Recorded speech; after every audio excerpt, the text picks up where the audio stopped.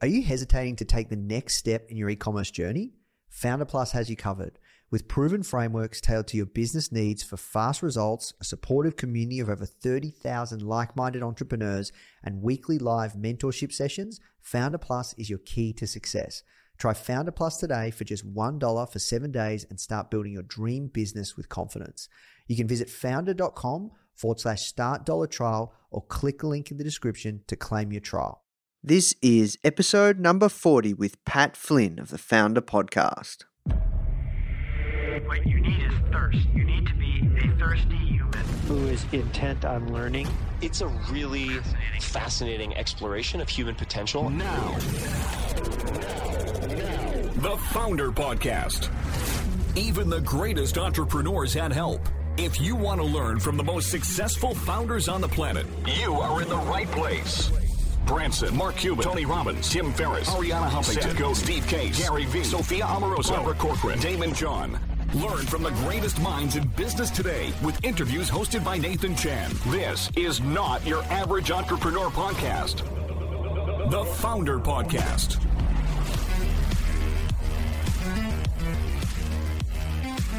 Hey guys, thank you so much for tuning in. Before we start today's episode, I just want to let you know that our goal at Founder is to help entrepreneurs succeed however we can by giving away high quality content in the form of interviews, blog posts, podcasts, YouTube videos, you name it. We put out so much content to help you. And another interesting project that we're working on right now is partnering with world-class founders like Damon John, Alexa Von Tobel, Greta Van Riel, and so many more to teach crucial skills like negotiation, finance, e-commerce, and so much more.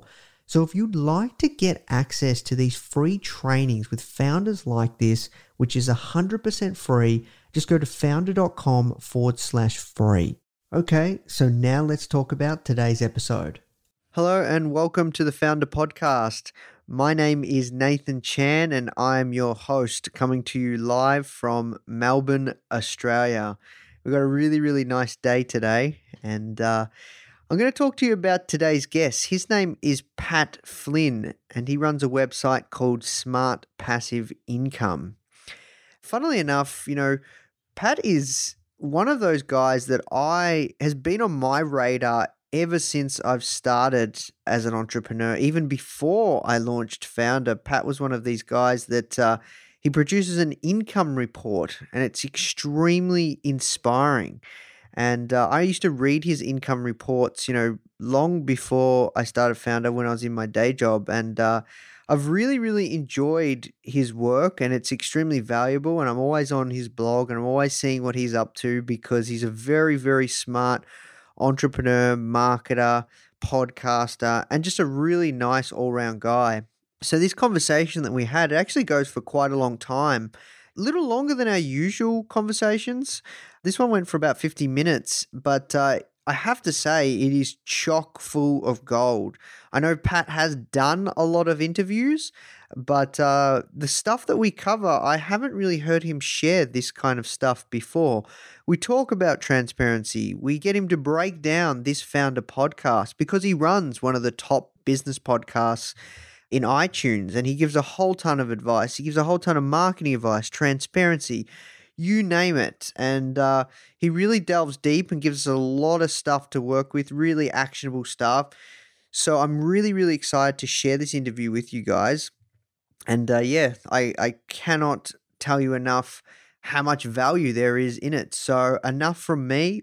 If you are enjoying these interviews, please do take the time to leave us a 5-star review. And please do check out the magazine. Please do check out the website. We're here to help entrepreneurs however we can. All right, now let's jump into the show.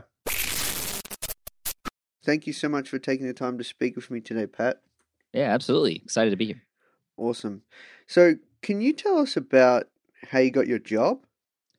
Yeah, I mean, it's interesting. I went to school for architecture, and I'm doing nothing like architecture right now. And I feel like that's kind of how things work out sometimes. But it was interesting. I went to school for 5 years, got a great job, pretty much my dream job, and my life was going perfect. I just proposed to my girlfriend. This is back in early 2008, and she said yes. I had just gotten promoted at the same time, which is kind of where the engagement came from as well. And everything went well. Everything was going fine until in 2008, mid 2008, I got pulled into my boss's office. He sat me down. He said, Pat, you know what? You're one of the youngest, brightest guys I know, and we're so lucky to have you. But unfortunately, we have to let you go. And I'm like, what? Like, how could you say that and then that? Like, that doesn't make sense to me. But it was 2008, the recession. They kept me on as long as they could. And they eventually had to let me go. And my first instinct was to call every single architecture firm that I'd ever contacted, anybody who I knew who worked at an architecture firm, and beg and plead for a job, because that was my comfort zone. All I knew was architecture. I didn't have a plan B because I was in this secure position, I thought. Well, nobody was hiring at that time. Everybody was letting go. And it was a little bit lucky for me that I had about 2 or 3 months before they officially could let me go, because I was just promoted to job captain. And as a job captain, I was responsible for certain clients. They couldn't just let me go without sort of easing my way out of those positions. And so during those couple months, it was a pretty depressing, time in the beginning, because every day I would go into work knowing that like I was going to get let go. So I really had no energy to work. And so I focused on a lot of, okay, well, what am I going to do? And I actually moved back with my parents in San Diego and took the train because it was cheaper than driving at the time. And my fiance moved back in with her parents too. So it was a tough time. I didn't really know what the future was going to be like. Well, to make a long story short, on one of the train rides, I had listened to a podcast where I heard an interview of this guy who was teaching people how to pass the project management exam, the PM exam. And I didn't know what that exam was, but he was telling the story, and he was making 6 figures doing that online. And it kind of made a light bulb go off for me, because I had taught a couple of my coworkers and myself really how to pass this really tiny exam in the architecture space called the LEED exam. And to help me study and my coworker study, I created a blog. And essentially the blog was there just to kind of hold my notes, and that's it, and to share my notes with my coworkers. And then I passed that exam, and I kind of just let that site sit there. Well, after I heard this interview, I went back to the site. I put a tool on the site to keep track of the traffic that I was hopefully going to have in the future. And the next day, I saw that 4,000 or 5,000 people were already visiting that site every single day. And I had no idea how that happened, why that was happening. And initially it scared me because I didn't know it was happening. But in October of 2008, a couple months later, I eventually turned it around, opened up the comments, became this authority in that space, and published a study guide to help pass this exam. And in that month, October 2008, which was the same month I was officially let go, I had made $7,908.55. And that was more money than I'd ever seen in my life. And this was from a $19.99 ebook. It wasn't even a real book. It was an ebook, which was, ebooks were just kind of getting popular at the time. And then the business continued to grow. I added new products like an audio guide and then practice exams. And I became this sort of big authority in the space. And that's when I started smartpassiveincome.com, which is where most people know me from now, because a lot of people were wondering how I was able to do this. And I wanted to have a place to keep track of all the things I was doing as well. So I created smartpassiveincome.com to talk about the journey and everything I was doing, everything I wish I had done instead, and everything that was happening, things that were going right, things that were going wrong. And then this site eventually started to take off, and people started to really find value from it. And, I do a lot of things on it that a lot of other people don't do. Like I share a lot of my failures. People enjoy my failures, and I love that because it just makes me feel like a failure isn't always a complete failure, because there's always a lesson involved for somebody. I also share my income every month and how much I make and where it's coming from, which a lot of people enjoy. But the coolest part is sort of all this, and sort of a lesson I took from my very first business was that, and it was in that first month I created that ebook too, because that first month where I sold over 200 copies of that book, way more than 200 actually, but 20 to 25% of the customers were actually people who already passed the exam. They didn't need my guide. And they told me this. I got so many emails after I ran a survey from people saying, yeah, I just bought the guide because you finally gave me a way to pay you back for all the free information you gave me. And that's what taught me that serving your audience first is what's most important. And that's sort of what I do on smartpassiveincome.com. I do what I can to just give away as much as I can for free. And it always ends up coming back in my way in one way, shape, or form. And not necessarily from the same people who I help too. It just maybe referrals or something. But it always, the universe has this way of repaying you for all the kind things you do. And when you serve your audience, they will, turn around and serve you back too. So on the site now, I have many other businesses that I built, many publicly on the site over time, showing people step-by-step how it's been done. And again, with a lot of failures along the way, but it's been really cool. And now I have all these different passive income streams. A lot of people saw how those were built and are able to learn from my mistakes and kind of follow my example as well. And now I'm doing a lot of cool things that I never thought I would have done like public speaking, something I was deathly afraid of. I'm actually getting paid to do keynote speeches now. I'm an author. I've written books. I have a podcast that's one of the top business podcasts on iTunes and has been for the last few years, which is awesome. And I have actually 2 other podcasts to go along with that. And so it's just been an amazing journey, and that's kind of been the amazing run that I've had. And I almost feel like I'm just getting started still. Yeah. Oh, wow. You feel like you're just getting started. Yeah, I mean, there's so many awesome opportunities out there and bigger things I want to do. You know, one of my biggest inspirations right now is Elon Musk, who's just this complete big thinker, thinking like his brain is limitless in terms of what the possibilities might be. And I'm trying to think about how I can go bigger, because with all these little businesses, and it's important that when you start a new business and you're an entrepreneur, that absolutely you got to niche down, right? The riches are in the niches, as they say. Unless you pronounce niches, then it doesn't really rhyme and sound as cool. But which you may pronounce it that way since you're all the way on the other side of the world. But anyway, you got to niche down, and you got to focus in on that tiny market that really needs help, that you can be the solution for it, the solution. And I've done that very, very well. But now that I have this base and I have these successful businesses, I want to think bigger and see what else I can do to I don't know if I could ever become an Elon Musk, but I can train my brain to think like him, I think. And I think that can provide a lot of cool opportunities, not just for me as a business owner, but for the world in one way, shape, or form. I don't know what it's going to be, but I want to use him as an example as far as thinking bigger. And like I said, I feel like I'm just getting started. Yeah. Look, I know what you mean. I'm curious because you strike me as a lifestyle entrepreneur. Do you think that as time goes on, you would kind of like to become a big startup entrepreneur?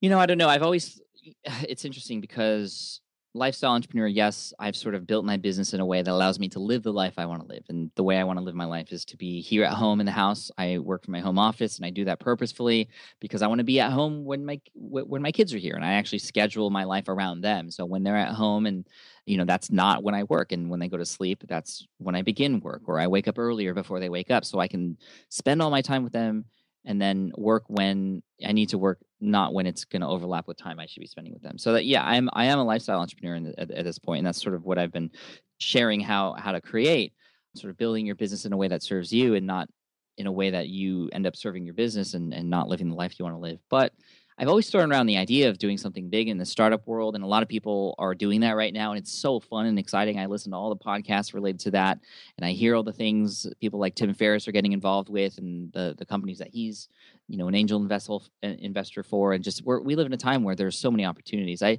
is something I've thought about, but I also know that a part of me doesn't want to go that way because it would completely change my lifestyle. I feel like I would do that later in life if the kids are a little bit more independent and they're kind of doing their own thing. They're in school and I had more time, because I definitely don't want to take time away from them. And it's interesting because one of the products that I recommend on my site is a fairly well-known company out there that provides me a great commission. And, I'm an affiliate for their company. And a lot of people are like, wow, you're making so much money by promoting this other company. Why don't you create that solution yourself? Why don't you just create that yourself? You could make so much more money. But then I think about it, I'm like, I could do that. But then, the infrastructure that would be involved with that, and the employees and the customers, that would just change my entire life. And yes, there's millions of dollars there, and I can make it work. But do I want to, or should I? Probably not, at least at this point in time. Yeah, no, that's an interesting point, and it's something I wanted to touch on with you. There's a lot of things I want to unpack, Pat. So, yeah, let's do it. Let's unpack the luggage. Well, let's stick on that. Like, first of all, you've changed the game for a lot of people. Like, you are the reason that a lot of people, 3 to 4 years ago, even 5 years ago, have got started in this online business world. You're a massive influencer in this space, and your income reports, before I even started the magazine or doing anything, like, I stumbled across your income reports. I don't know how, like, about 4 years ago, and I remember showing, like, some of my friends in my day job, and like, how is it, look at how good what this guy's doing. He's living the dream, and it's really inspiring. So my question to you is, you've got all these forms of passive income. You've got all these affiliates. That's how like you said, most of your money comes from Bluehost. So my question to you is, why haven't you launched many of your own products? Like, I know you have the Smart Passive Income Player. We have that on our site. It's brilliant. But how come you haven't, like, launched some of your own products? Because I'm sure you've got a massive community And I'm sure they're telling you what their problems are, what their biggest frustrations are.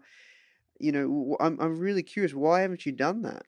Yeah, it's a fantastic question, and you're definitely not the first person to ask me that because there's obviously a lot of opportunity there, but a lot of the pains and the problems that people have out there in my audience, there are solutions already available to them.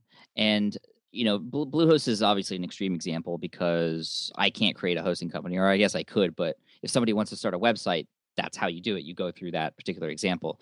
But there are, for example, courses and membership sites that I could potentially replicate and potentially do even better. But I've gone through those myself, and I recommend them because I know that those people who I have a relationship with are also going to take care of my audience as well. And it's not like when I send them there, they're going to be gone forever. I still have my free content and a lot of the things that I share that are going to help them too. Now, I have dabbled with my own products, like you said, the Smart Podcast Player, which is sort of my first successful software business. But there's also some membership sites that I've done in the past, and I've explored those options, and I've launched those in a very strategic way where I have a certain amount of people in there, and then I kind of close it off to kind of test the waters a little bit. And I've done this a few times. One was a more hands-on sort of 8-week coaching course, which is sort of you see this in the online world. You see these typical, pay a certain amount of money and then you work with 8 weeks, and by the end of 8 weeks you have something. I did that.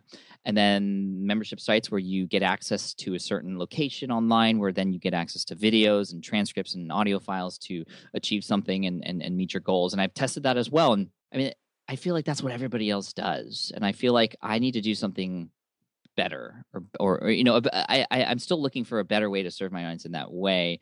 And I think there's a lot to do with this. I mean, we can break this down in several ways, Nathan. I mean, I think part of it also is because I'm scared, and I'm just going to be honest. I putting together a product and selling it is not something that you can just do lightly and be okay with. And for a lot of people, it's a scary thing, and for me, it's scary. Every time I launch something new, I'm afraid because I worry about not failure, but just how people might think about it. And I have such a high standard for the things that I do that I feel like it's to a point where I almost don't do anything because I'm worried it's not good enough. And I've spoken to people in my audience before who have said, Pat, like, you just have, like, your stuff is fantastic. Like, just put it out there for us. We will buy it. We will consume it. Like, they're telling me they will pay for it. And yet I don't do it. And it's still something I have to get over mentally sometimes. Another part of it is I feel like I shouldn't do something just because I can. That's been another big reason, is I don't want to force something just because I can. I want to do something that's going to make a big difference and make a change to the audience who's going to consume that product. And for me, I don't want to, with all the other stuff I have going on, I don't want to just, I'll put a product out there, just for the sake of making money. I need a fantastic reason to do this.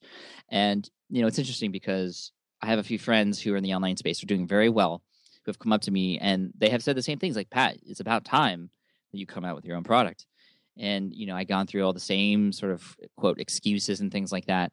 But then they say, Pat, like, you are doing your audience a disservice by not doing this. And I'm like, explain. And they say, well, when people pay for things and you give them access to these things that, are a gateway into your brain and your teachings, and you just have a fantastic way of sharing this information, you're helping them do whatever it is they want to do better.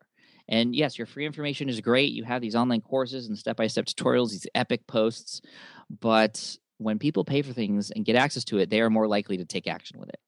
Like, how many people have read your post but actually have taken action? And then I'm like, wow, never thought of it that way. And that's kind of where I'm at right now in my business. I am putting together products right now as we speak, interestingly enough, Nathan. But you're right. It's been 6 years, and it took about 5 before I started actually creating my own stuff. And another part of it is because, I've learned that when you rely on another company for your income, it's really scary because you can have it taken away from you in a flash. For instance, if Bluehost were to just, they have all the control, right? I mean, they're a great company and I recommend them because of that and I use them. But what if they were like, oh, we're not going to have an affiliate program anymore? I can't say anything about that. Or what if their just product just goes to crap, and then I don't want to promote something like that. And so then I'm screwed again. So creating my own assets is kind of what I've been sort of thinking about over the last year now. And that is something I've been doing. So hopefully, opening up a little bit helps out you and everybody else out there listening right now.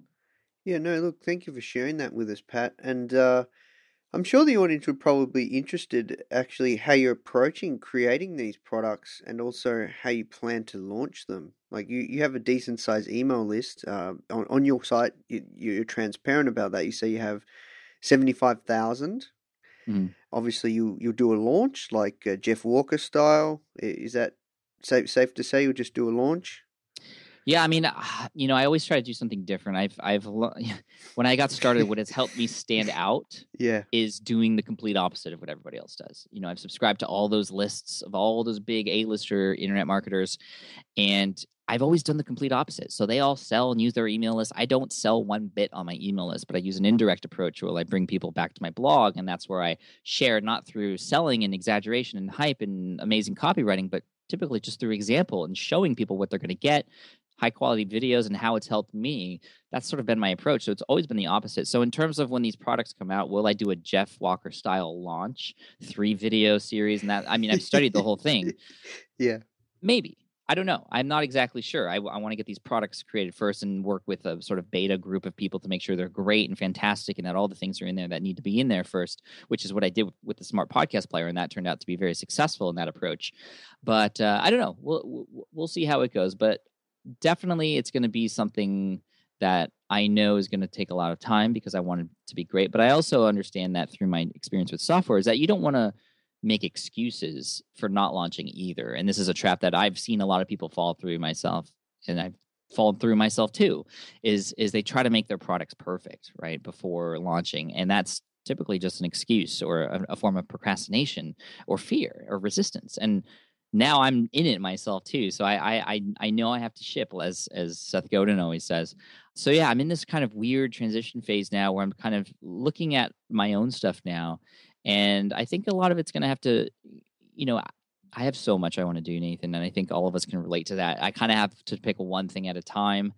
And so right now for Q1 and Q2 of 2015, it's about writing books and these software products. Those are my big focuses right now. And then Q3 and Q4, there's going to be some online components and products related to the books that I'm coming out with earlier in the year. So hopefully they're going to be able to kind of work together and promote each other and things like that. So that's kind of what I'm looking at. And I'm really my main marketing tool is the relationships that I'm building with my audience. I mean, there's all these fancy copywriters who are great. I'm not a great copywriter.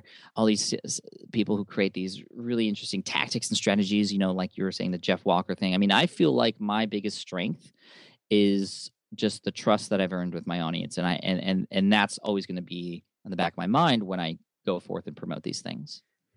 Yeah, no, look, you're very, very smart in that sense. And I don't even see it as a strategy, like your transparency and you're just even, how you're talking to me, make yourself vulnerable, tell me you're scared. Like it's just you, it's who you are, and it's pretty obvious that you care. And that's one of the best marketing strategies out there. Yeah, it's interesting. You're like, it's a strategy. I mean, it is a strategy, but I think, look, it is. I think It's just strategy who is you a are. byproduct. Yeah, exactly. Yeah, it's just who you are, and it's not really a strategy, but if you were to put a label on anything, it's like you really care, and that's why you have such an engaged community, because you put them first, and you're all about them.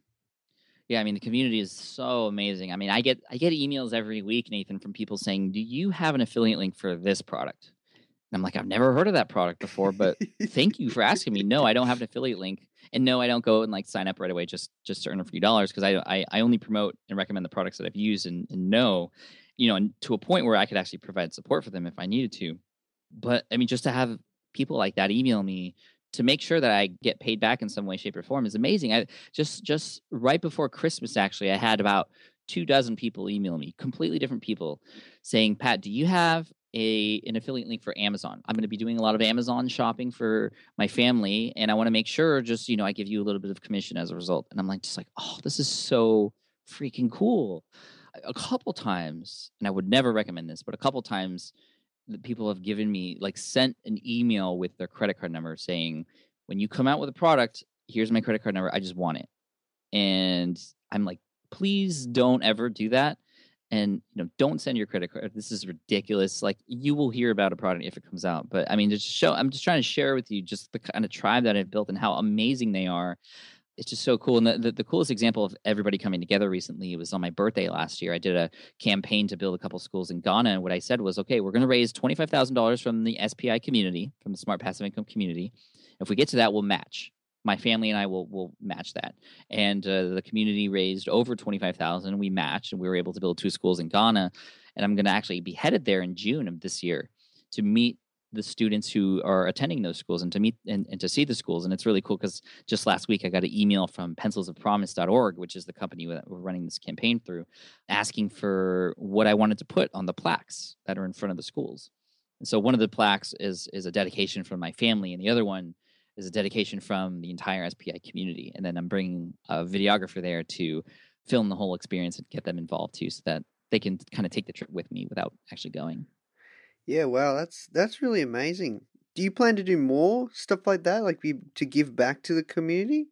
Oh yeah, totally. Like I'm so blessed to be where I'm at now, and I am looking for new and different and fun ways to give back. Just because, like I said, every time I've done this, it's always come back to me. And even after announcing this campaign, like Forbes reached out to me and featured me in an article because they heard through this. And again, that wasn't planned. It's just kind of, that's the way that the universe works. And it's so crazy.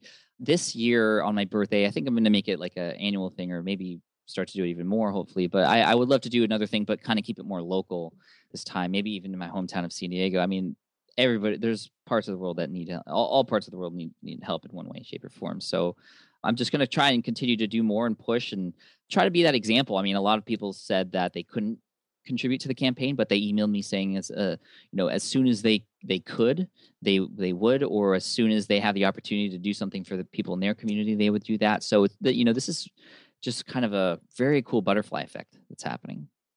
I'm curious, what has been the best platform out of all the ones, because you have influence in many different platforms on social, your podcast, your blog, your email list, traffic to your website.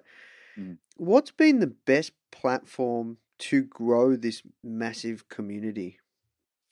By far, it's the podcast. And I would have never guessed that. And I mean, if you had asked me when I first started if that would be the case, I would have never guessed that. Now, as we all know, podcasting is sort of taken off and going mainstream now, and it's doing so for a reason. It's because it's just amazing what it could do for you and your brand.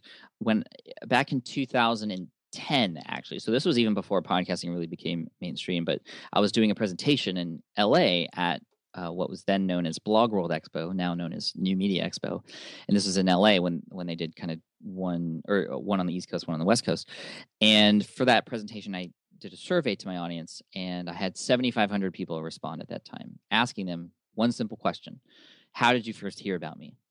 And by far, not by far, but the number one way that people discovered who I was and my brand. Again, I was asking my blog readers. I didn't ask my podcast audience or my YouTube audience. I asked my blog readers, how did you find me? The number one way, 19% of the people, 1 out of every 5 people, found me through my podcast. Number 2 was 18% through YouTube. And then the next one was 15% through links on other sites or mentions on other sites. Google and Facebook and Twitter, those were below those. And the podcast by far has just made the biggest difference. And so it was at that time, actually, no, at the time I was doing a bi-weekly show, so every other week. In 2012, I switched to a weekly show because when I went to a conference, again, I was a blogger. I consider myself a blogger, but I went to this conference. Everybody who came up to me and wanted to introduce themselves commented on how much they loved the podcast. It was podcast. Everything was about the podcast. I was like, what about my blog? Nobody cares about my blog anymore. And that's when I switched to weekly. And the coolest thing about all those conversations, and still conversations I have with people who I meet who listen to the podcast, they always say the same thing: Pat, I feel like I know you. And these are people who I've never met before, who come up to me and start talking to me like we're friends. And I love that. At first, it scared me. Like, people would come up to me and be like, hey, Pat, like, how's your fantasy football team doing? Or, Pat, like, how's your son? Like, he's starting school soon, right? And I'm like, who are you? And, that's scary at first. Obviously, I draw a line in terms of what I talk about with my family, but I do share a bit about my family, but not too much, obviously. But that eventually led me to realize just how much of a connection this podcast was making with people. And it's a very intimate thing, this listening to a podcast, right? Like people listening to us right now, it's like we are in their ears, and it's as if we were there having a conversation right in front of them, or actually speaking to them sometimes. And it's just, okay, a blog post, maybe 10 minutes of reading time, right? A video, 5 to 10 minutes before people kind of tune out. A tweet or a Facebook post, that's just seconds of attention. But a podcast, we're already, 30 minutes into this conversation, and people are still listening. That much of a brand and of just sharing information and value providing is just huge. And it's just done wonders for my brand in terms of the exposure of my brand, the connection I have to people, but also just incredible opportunities that have come as a result, and including publishers reaching out to me asking if I want to work with them to write a book. I've gotten some very small roles in Hollywood. Really small, like background roles. But I've had people in Hollywood reach out to me and say, hey, do you want to help us with our movie? We'll put you in the movie if you'd like. And so that's happened. And just, of course, the connections that I've had with people, like kind of the connections like we're making right now, Nathan. Like you and I had never spoken before, but here we are. We're having a conversation. We're now friends, right? This is like a 30-minute conversation. That's a long time. At a conference, you might speak to somebody for a few minutes before you move on or have to go to the next room or, shake somebody else's hand. But the connections and the relationships I've built through my podcast with my guests have been, just life-changing. Seriously life-changing. Like I'm friends with a lot of the people on my show now, like Gary Vaynerchuk and Tim Ferriss and things like that, which I would have never, I was like a fanboy of those people now. And now I'm their friend, which is still a fanboy a little bit. But, it's just really cool what podcasting can do in more ways than just kind of more exposure for your site and brand.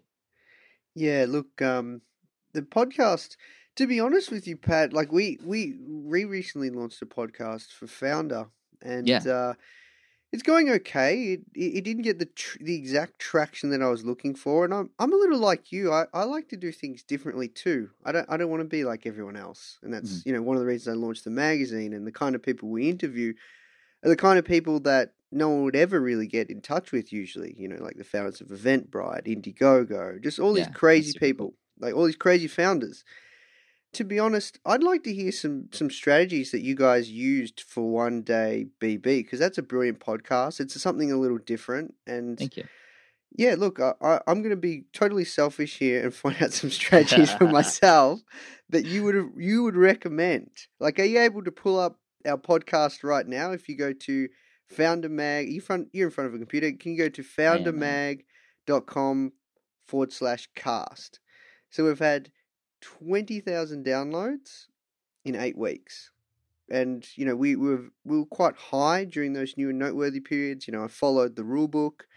I launched a ton of episodes, but I was going for 50,000. That was the number that I was going for. I didn't promote it or push as hard as I could have because I was working on other things. I was traveling around India and, a few things came up. But yeah, I'd love to hear if you could, like pick apart, some little things and strategies and tactics that I could be doing. And if anybody that wants to launch a podcast, how you've launched One Day BB. And that's actually something I want to talk to you about anyways.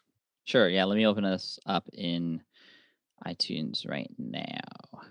Okay. So immediately you're doing a lot of things right. Like the name of the show and the host. Those are all keyword filled and great and things like that. Your description's good. Those are typically the first things I see, which a lot of people forget that they have, iTunes is a search engine.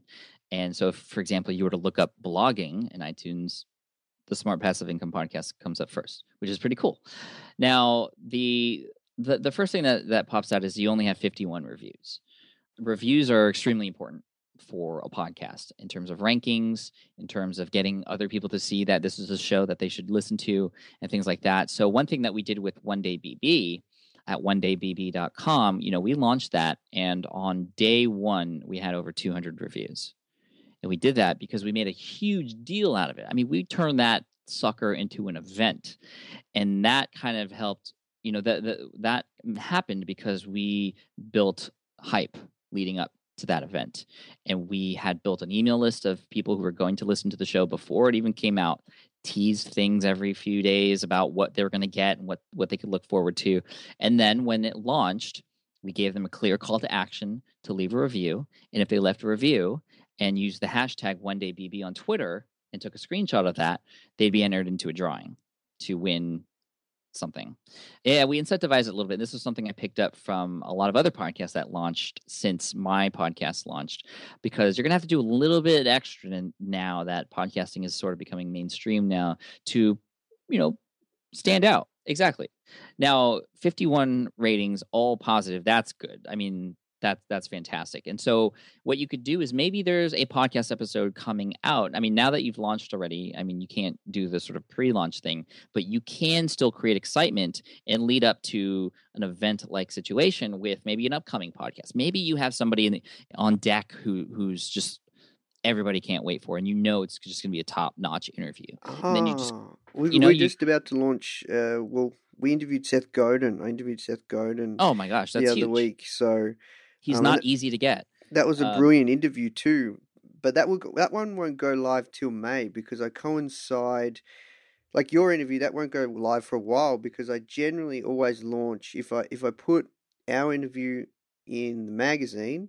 I'll launch the magazine first and then the podcast. Then the podcast episode live Right. Well, if Seth is coming in May, you can talk about that and create sort of a contest around it in terms of ratings and stuff. And you'll see, I mean, the iTunes rankings in that situation is very organic. It moves around a lot.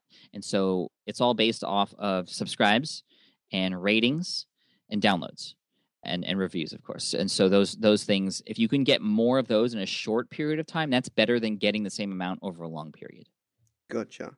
And how many reviews do you think I should aim for within the next 6 months? Because I've seen yours, you've got like 2,000, 3,000? Yeah, I mean, that's over 13 million listens when you think about that. So that's it's a small percentage, but I wouldn't go for a specific number. I would just go for big event, and I don't know. I mean, you could go for a specific number if you'd like, but just the whole point being more ratings, more subscribes, and in a short period of time. So make an event around it, have some fun promotion going on around the same time. That's going to help push it up the rankings, and the rankings are really important. That's how I've been able to really stay up there. And this is how a lot of like iOS apps stay up where they're at because they're up there already, right? And so you kind of have to kind of weave your way in there with these sort of big promotional tactics, these event type situations, instead of organically getting through. But as you come out with more episodes, what's going to happen is you're going to see that your rankings are going to climb over time as well. And that's because people listen to one show and then they continue to listen to more and they eventually subscribe. The more shows there are, the more opportunities there are for people to find you through search and things like that. Now, another way that is really easy to grow is to feature somebody on your show who then features that particular episode with their audience as well. So, for instance, you have Mari Smith in episode 15. I don't know if she shared this episode, but that would be huge if she shared it because she has hundreds of thousands of subscribers, right? So maybe there's a way for you to work with her to do something. Maybe you give something to her or provide value to her in some way where in return she would then promote or tweet, or probably best for Mari actually would be a Facebook post about it. Utilizing those relationships and building those relationships is important, but if you can, and I wouldn't just pick people for the sake of picking people because they have a large audience, but if you can utilize them, that would be fantastic in those relationships that they've already built. A lot of times those people will be happy to share because you're featuring them and it's making them look better. Along the same lines, one thing you could do is you can make sure to feature people and interview people who are group owners on Facebook or group owners on LinkedIn, or who own, a specific forum. That's a fantastic strategy because when you interview them and talk about their group and have them, promote their group a little bit and also go over the strategies and things like that, chances are they're going to share that interview on that group because they're talking about that group. It's going to make their group look better. It's going to make them more connected. And so that's a great strategy that I've shared recently that a lot of people are using and finding great success with. Yeah, that's a good one. The only thing with me is though, Pat, I'm very ruthless with who I want to feature. Like, I could tell. I mean, you have these amazing guests on here. Yeah, it is a good tactic though. What about the copy? Do you think the copy's a bit too long? No, I don't think it's too long. I mean, if you go to OneDayBB or Smart Passive Income, it's about the same length. I mean, the copy is important because people read that. And so there might be, unfortunately, iTunes doesn't give us a way to like split test or anything like that. But that is something you could do, is to work on that and really hone in on those pains and problems that people have so they can really make a connection. I mean, I would imagine that most people visit the page, they look at the image first, and the image is fine. I mean, it actually reads really well from a long distance, which means it looks good as a small thumbnail, which is great. And you have your smiling face there, which is always good. I have half my face on mine, but that's not a big deal. But yeah, that's fine. But I can imagine people looking at that, then they look at the ratings, and then they look at the description really quick. And it says, unlike most podcast interview series, I literally started from knowing nothing. Maybe that's not the first thing to start with. Maybe the first thing to start with would be, okay, what am I going to get as a listener out of this? You're going to get interviews with people who nobody else can get a hold of. Okay, now I'm intrigued. You know what I mean? So that's, thinking about, and you can always add what you add here. I mean, it's a good story that you're telling here, but first start with the benefits to me as a potential listener. I think that'd be helpful. Another thing is, I'm not sure what you're doing on your website or what the traffic is on your website, but I know for a fact that a lot of people listen to podcasts on websites and not through subscriptions on iTunes and things like that. So that's another potential way that you can make sure that the listening experience on your website is really good. And that's kind of, man, we're using your player and it looks amazing. When you get good. You should check it out. It could be a good case study because it looks that good. Good. Okay. Yeah, I was like kind of leading into a little bit of a promotion of my stuff there, but you swung it out of the park for me. So thanks. But again, we're sharing this with everybody else out there listening too. So I want to make sure that was covered. And then are you on Stitcher as well? Yes, we're on Stitcher. Now, question, when people play, like we don't get much traffic to our site, around almost 15,000 hits a month, but I've only just started working on growing it. But question, when people listen to the podcast on your site, does Libsyn count that as a download? Yes, it does. Libsyn does. Ah, okay. Gotcha. iTunes does not. Yep. Because it's not going through iTunes. Yep. And you should definitely be, no matter where you're at, if you're not on iTunes, you should be making it easy for people to subscribe. And of course, the podcast player helps with that. But you can also, in your show, talk about subscribing. In your show, you can talk about leaving reviews. And I would recommend kind of leaving the call to action to do something like that to one per episode. Because once you start saying, okay, guys, thank you for listening to the show, you can go subscribe on iTunes, you can subscribe on Stitcher, you can go here to download this free giveaway, make sure to leave a review. And that's 100 different things that you just said. Which one am I going to do? And remember, people are typically listening while on the go or at the gym or not in front of a computer. They're on a mobile device. And so making it easy for them by helping them by just mentioning one thing to do. I mean, they're going to listen to another episode if it's great, and they'll get another call to action. And so I do that in my episodes. I typically have just one call to action at the end of each episode to do something. And that's been working out really well, too, to kind of just make sure people do one thing instead of hear 5 and then do nothing. Yeah, okay. All right. Well, look, those are some great tips. I have a few things I need to go away and do now, so thank you for that. Oh, we all do, though, so don't worry. Look, we have to work towards wrapping up. Few questions. I want to get into the tactics, some more tactics. Sure. People love tactics. Yeah, that's right. So, best tips for driving traffic to your website. Like I'm working on driving traffic to our website. I'm growing the social channels. I'm producing content, and that's working. Like it's growing. We're getting some good growth now. What are some good tactics and tips that you would recommend that you use for your experiment websites or like food trucker, security guard training? Well, the number one visited page and post on foodtrucker.com, it was a post which was the very first post that was ever written on the site and published, and it was a post that featured 50 different answers from 50 different food truck owners about what they wish they would have known before they started a food truck. So you can see how that topic can be completely useful for people looking to get into the food truck space or who are in it already.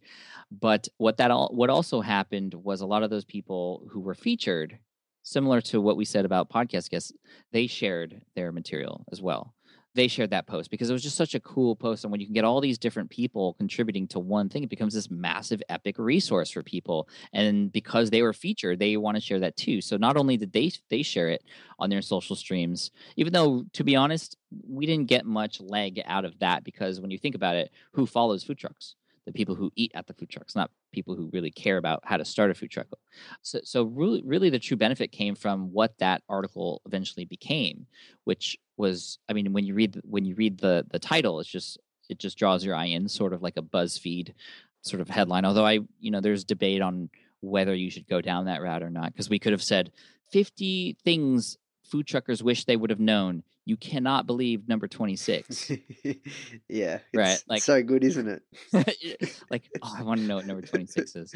I mean, it is really good, but there's a line there, and it's up to you if you want to go down that route. But the article itself was just so appealing to people who came to the site that they just ended up sharing it because it was so good. It got shared on Facebook several times. It got picked up on Reddit, which drew in a few thousand visitors in one day. Now, the Reddit traffic wasn't very useful, but it was just cool to see that it was getting put out there, meaning somebody saw that it was worth their time to share, and people visited it. So doing things like that, those little roundup posts, that's a great strategy, especially if you're just starting out. But also while you're doing that and reaching out to those people, be mindful of their time and make sure that you keep those emails short when you ask those questions. And another strategy to go along with that is we sent out 250 emails. We just found the emails of 250 food trucks from all around the US when we did this, before we even launched. We got 10 answers back within a week, which is not very much. Well, we then followed up with the people who didn't answer back and just simply said a one-liner, hey, sent you a message the other day, just want to make sure you saw it. Would love your input. Thanks so much. Pat from foodtrucker.com.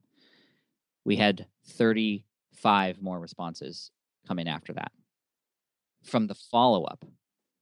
And I forget who says it, but the fortune is in the follow-up, they say. So if you're sending emails out, and yes, those were cold emails, which is like not ideal. Like ideally, I would have had a relationship with these people beforehand, or contacted them on Twitter beforehand before getting their answers, and I probably would have gotten more. But we ended up getting 50, and it just became a massive resource. And a lot of it was because we took the time to spend a few seconds to follow up with those people who didn't respond. And a lot of them said, oh, I missed your email. Maybe they did, maybe they didn't, but I don't know.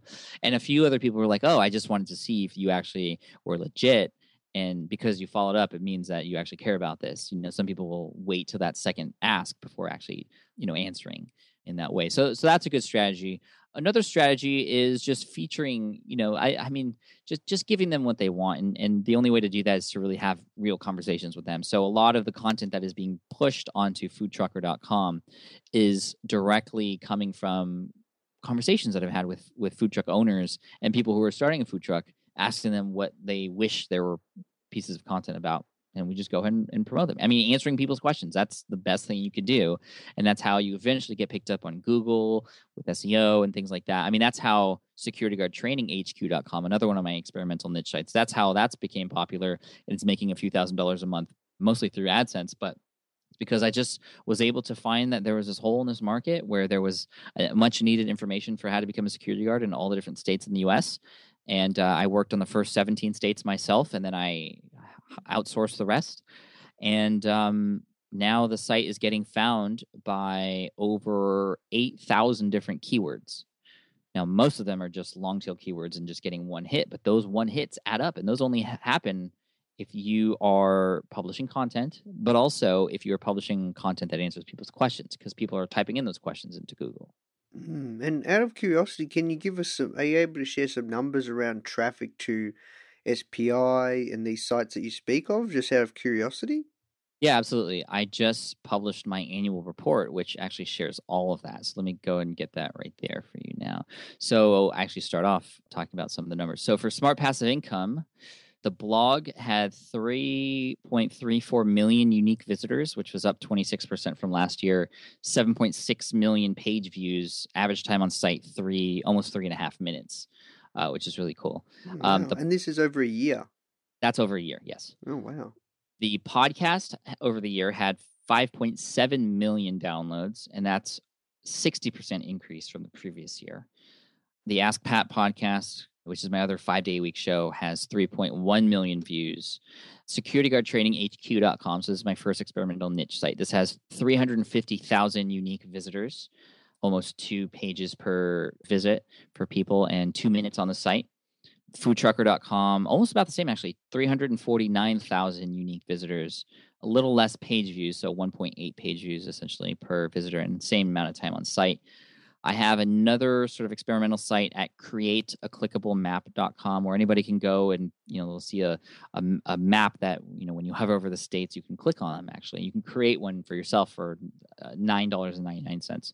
This has been generating about $600 to $700 a month over the last couple of years. This has, over the course of the year, 42,000 unique visitors. My very first site, the first one I talked about, greenexamacademy.com, which is currently generating between $2,000 and $5,000 a month, depending on the season, about 120,000 uniques over the year. Okay. No, that really helps to bring things into context, also for me and our website and stuff like that. Okay, look, great tips, great tactics.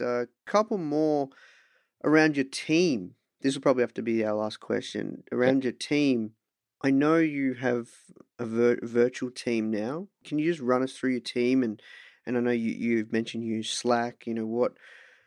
I need to get a virtual assistant badly. My inbox is just overwhelming right now. We have hundreds of emails coming through. But how do you feel comfortable with someone sending emails on your behalf and you're not seeing that or whatnot? Yeah, I mean, that's a fantastic question. I actually have a whole episode of the podcast, number 115, where I actually interviewed my VA that I hired specifically to answer my emails for me. And yeah, I listened to that one. It's great. Oh, yeah. Her name is Jessica. She's amazing. She's a lifesaver because at the time I brought her on, I was approaching 10,000 unread emails in my inbox. And that was just ridiculous. So we eventually had to declare email bankruptcy and delete a lot of those, although she went through all of them and found the most crucial ones, and I was able to finally reply to all those. And now what happens is emails come in, she reads all of them, and she puts the most important ones, the ones that have to be answered by me now or sooner, like within a day, into my urgent folder. So that's the folder I look at. I don't even go to my inbox anymore. I look at my urgent folder, and then I try to clear that out every single day. Then I have a less urgent folder for when the urgent folder is cleared out. Then I go into the less urgent folder, sort of like tier 2. And then that sort of, I have a specific time of the week where I go and answer those. And that's once or twice a week, mostly on Sundays, typically after I've cleared out everything else for that day, because I get less emails on the weekend and I have more time. So that's kind of the strategy there. Now, how do I feel about somebody else going into my email inbox? Well, that's why I didn't have somebody like Jessica for over 4 years, even though my buddy Chris Ducker at chrisducker.com, who's sort of like the king of virtual assistants and virtual staff and things like that, he wrote a book called Virtual Freedom, which was amazing and completely helpful for anybody. And it's something I would recommend you read, Nathan. It was either, deal with that, find the right person, obviously, and deal with the fact that somebody's going to be there on your behalf and obviously be honest about that with your audience. That was a big thing. I didn't want Jessica to go in there and pretend to be me, and knowing that, sharing on my contact page that, I get 100,000 emails like a week, not that much, but, literally 300 to 400 a day. I tell them, I can't answer every email. My assistant goes in and goes through and sends me the most important ones. You'll get answered eventually by either Jessica or myself at some point. And that really helps ease my mind, knowing that my audience kind of knows where I'm coming from. And then I go in there and answer those most urgent ones. But it just makes me feel good knowing that somebody is there to answer these people that are emailing me. And it's either do it that way or get beyond 10,000 unread emails. And, I was to a point where every email that came in, I just knew that I was not going to be able to answer it. And I'd feel terrible. So it's one or the other. Okay. And how many people do you have part of your team right now, and how is it structured, out of curiosity? Sure. Well, everybody is contracted right now. Nobody's working for me full time, and it's always on a per project sort of basis. So they work for me for specific reasons. For example, Mindy is my assistant who helps me put together my podcast for Ask Pat and things like that. And she also helps with customer service for the Smart Podcast Player.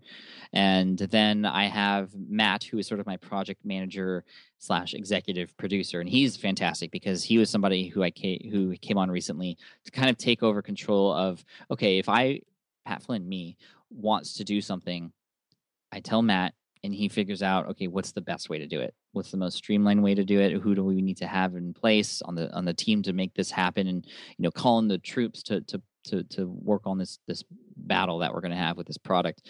So that's really cool to have him in place, because he's sort of, that brain, and I can take that away from my efforts and put it on him, so I can then focus on things that I need to focus on.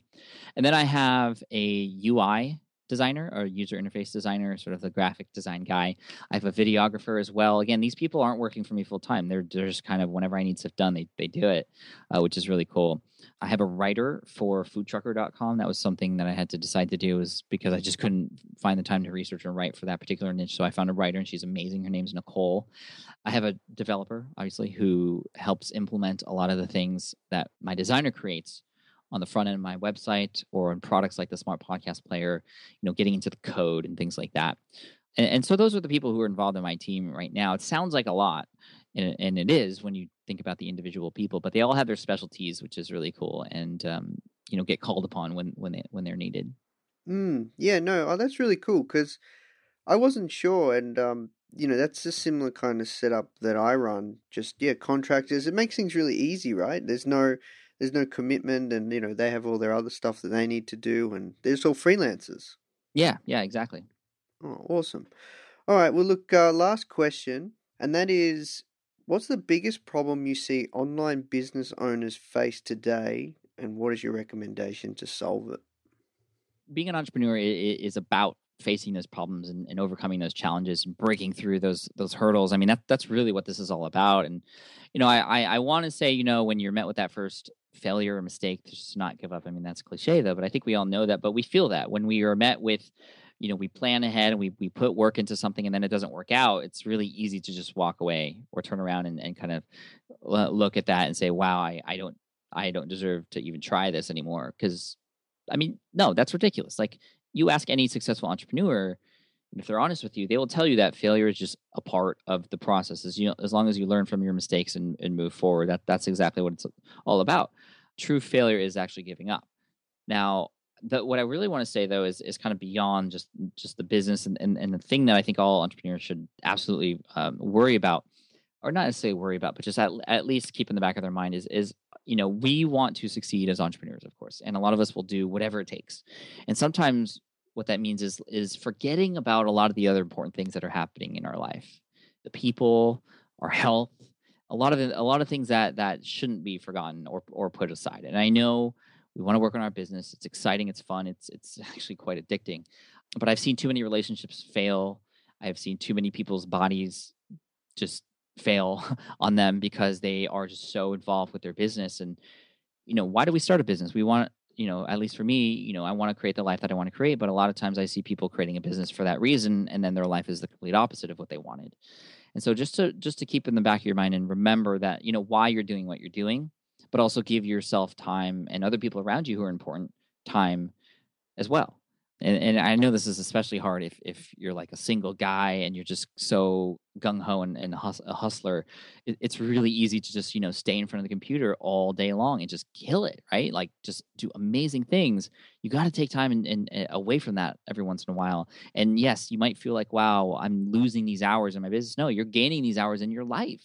And it's going to come back and help you, because when you come back into your business after that sort of break, whether it's a day or just a few hours or maybe a week or two, I mean, whatever it is, when you come back, you're going to be more excited as well. And if you focus on your health and your fitness, yes, that takes time away from the business because you're spending an hour at the gym or on a walk or a run or whatever on a bike, but those hours are going to come back to you even more, because I found when I focus on my health and fitness and eating well, which does take more time, especially the eating well part, I'm more focused when I'm at work, and I can do a lot more work in a shorter period of time and much better work, and I'm more clear and more focused and more creative.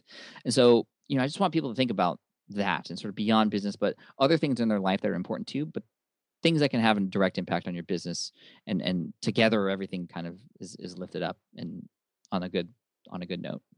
Yeah, no, that's a great one. That's something that I've been focusing on a lot recently, because I ended up meeting Arianna Huffington a few months back, and she shared all this kind of stuff, and it's amazing that those were her secrets for running the Huffington Post, actually taking a step out. Mm-hmm. And it's just unbelievable, because you think that somebody that runs a massive company like that, how they have time to do that. And she says that, like, taking those times out is where she came up with her best ideas even, You know what I mean? Right. I read that This is article crazy. that you Yeah. wrote about her. It was great. I mean, one of the things she said was unplug, and I mean, she's online, but she's saying unplug, and it's just really important. Yeah. No, it's such good advice. So thank you, Pat. Well, look, we'll wrap there, but yeah, look, thank you so much for taking the time to speak with me. This has been an epic conversation. We've touched on so much. We've delved really deep, and no, it's been awesome. It's great to finally connect. Yeah, absolutely, Nathan. It's a pleasure to speak to you, and thank you to everybody out there who's listened. Hey guys, I hope you enjoyed this interview. As you might already know, our mission at Founder is to help tens of millions of people every single week with our content, either start or grow their business, which is exactly why we're partnering with world-class founders such as Damon John, Alexa Von Tobel, Greta Van Riel, and so many more to teach crucial skills such as negotiation, finance, e-commerce, and so much more. So if you'd like to get access to these free exclusive trainings, please go to founder.com/free. These are 100%. We go super in depth on teaching a particular topic, and I know that you're going to love them if you enjoy this podcast. So just go to founder.com/free. All right, guys, I'll see you in the next episode.